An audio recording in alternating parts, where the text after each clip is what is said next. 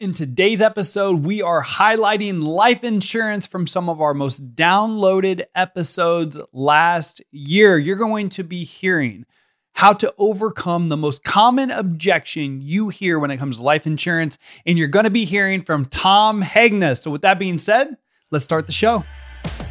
This is the Insurance Buzz, and we are your hosts, Michael and Courtney Weaver. We coach insurance professionals, business owners, and people just like you every day on how to live a life and have a business you are excited about. Here on the Insurance Buzz, we share the wins, the losses, and everything in between that comes with being married business partners, training in the insurance space, and growing our business side by side.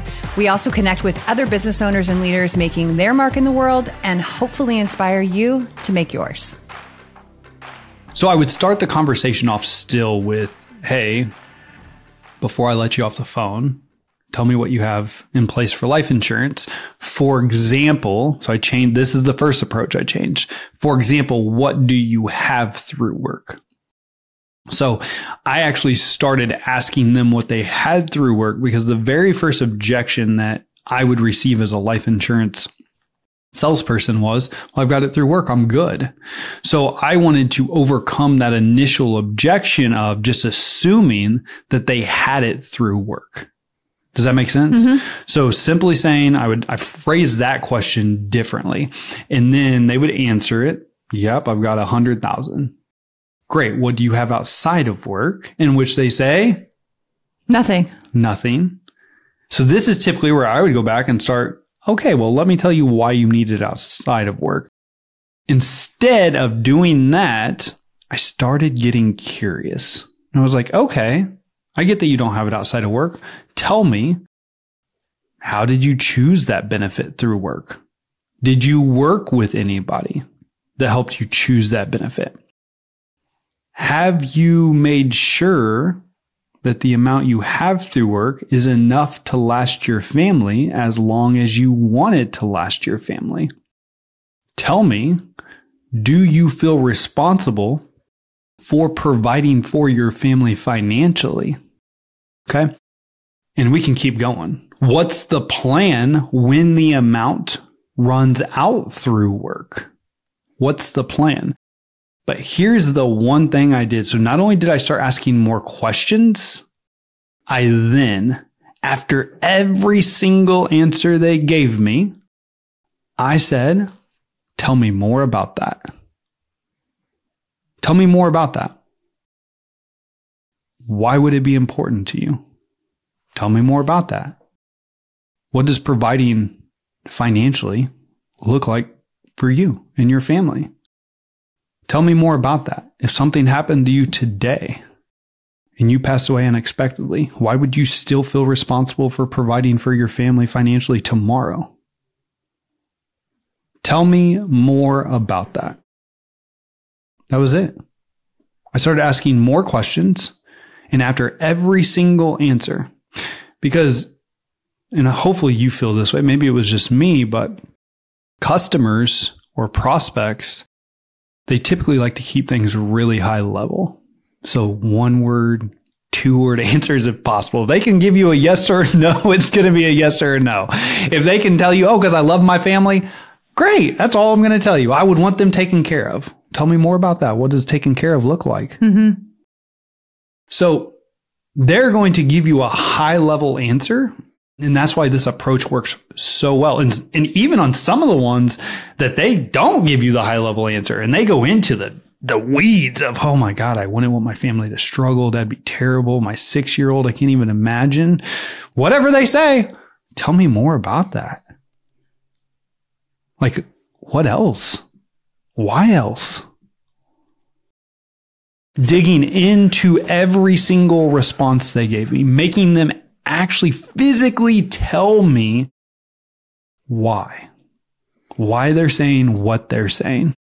Okay, so listening to this, having them anchor in and dig a little bit deeper, anchor into why it's important, explain more, get more emotionally invested. How long do you do this before you actually start coming up with the solution and saying, I have what you need?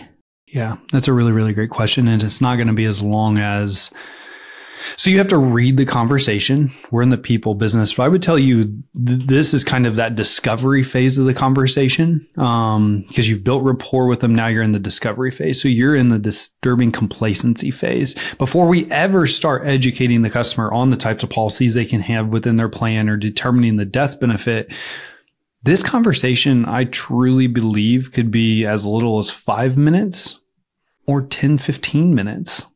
It doesn't have to be an hour of talking about pains and struggles. But we do need to talk about some pain and why it would be important to them. Because the whole reason we are asking questions, or I'm asking questions, is so I don't have to convince someone that they need life insurance. They are going to self-select as, yes, I'm a perfect ideal customer because I care about my family and I have a problem that I need a solution to. Or they're going to be on the other end of the spectrum of, you know what? My family will figure shit out. They're good. My wife, she's pretty attractive. She'll figure it out. I'm sure she'll have guys beating at her door. Because you hear that shit. And so by asking questions, not only are you empowering the customer to self-discover they have a problem, but you're also going to be then working with people that are actually interested in having a conversation with you about what actually matters versus trying to talk to every single person and convince them that they need life insurance, even though they're not the ideal customer. The 30 Life in 5 Days Challenge is right around the corner, and the early bird cart is officially open, which means you have the opportunity to guarantee your spot in the challenge and save money. What you're going to learn during this challenge, you're going to learn how to prospect to your current customers. You're going to learn how to take every single service interaction and transaction that comes into your agency every day and turn it into a life insurance opportunity. We're going to teach you how to bring up life insurance in every single new business sales conversation, every time. The entire goal of this challenge, 30 life policies in 5 days, regardless if you struggle with how to start a life insurance conversation, what questions to ask to get a customer emotionally involved in the conversation, how to propose life insurance in an educational, empowering way, or maybe you just don't know how to ask for the sell when it comes to life insurance. We cover it all in this challenge. Make sure you take advantage of the early bird pricing today.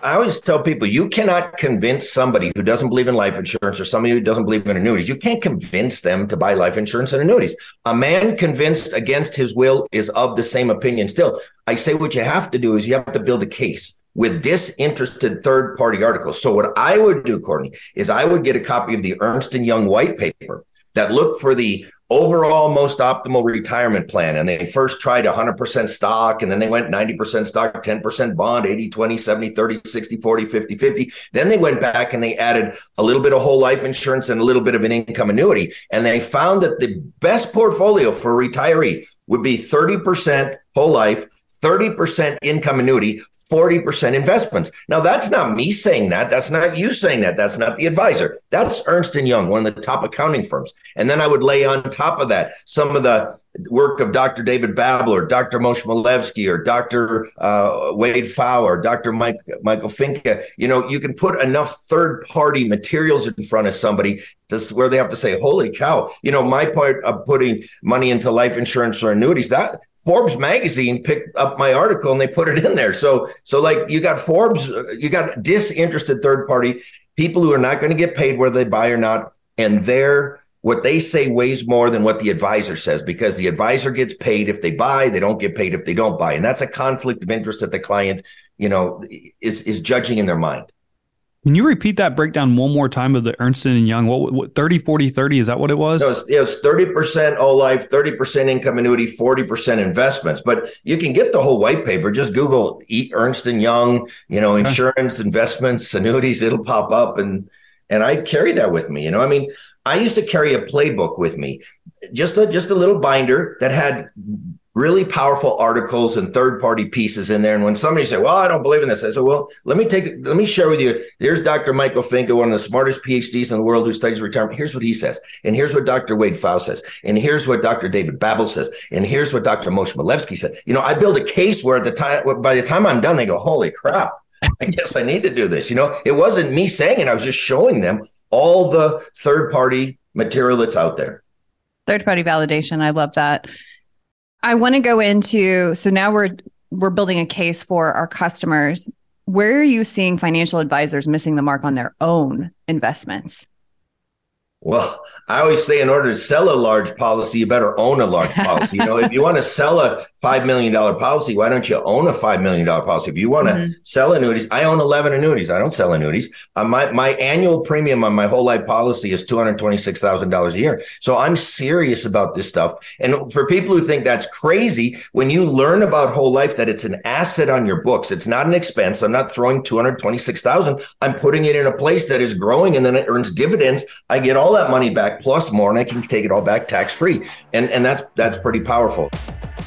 Thanks for listening to this episode of the Insurance Buzz. If you enjoyed this episode and you'd like to help support the podcast, please share it with others, post about it on social media, and leave a rating and review.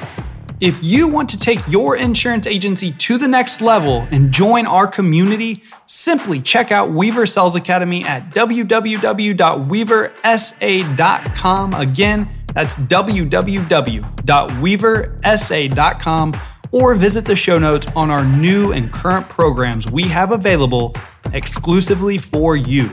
As always, time is the most valuable and important asset that we all have, and I appreciate you spending it with me. See you on the next episode.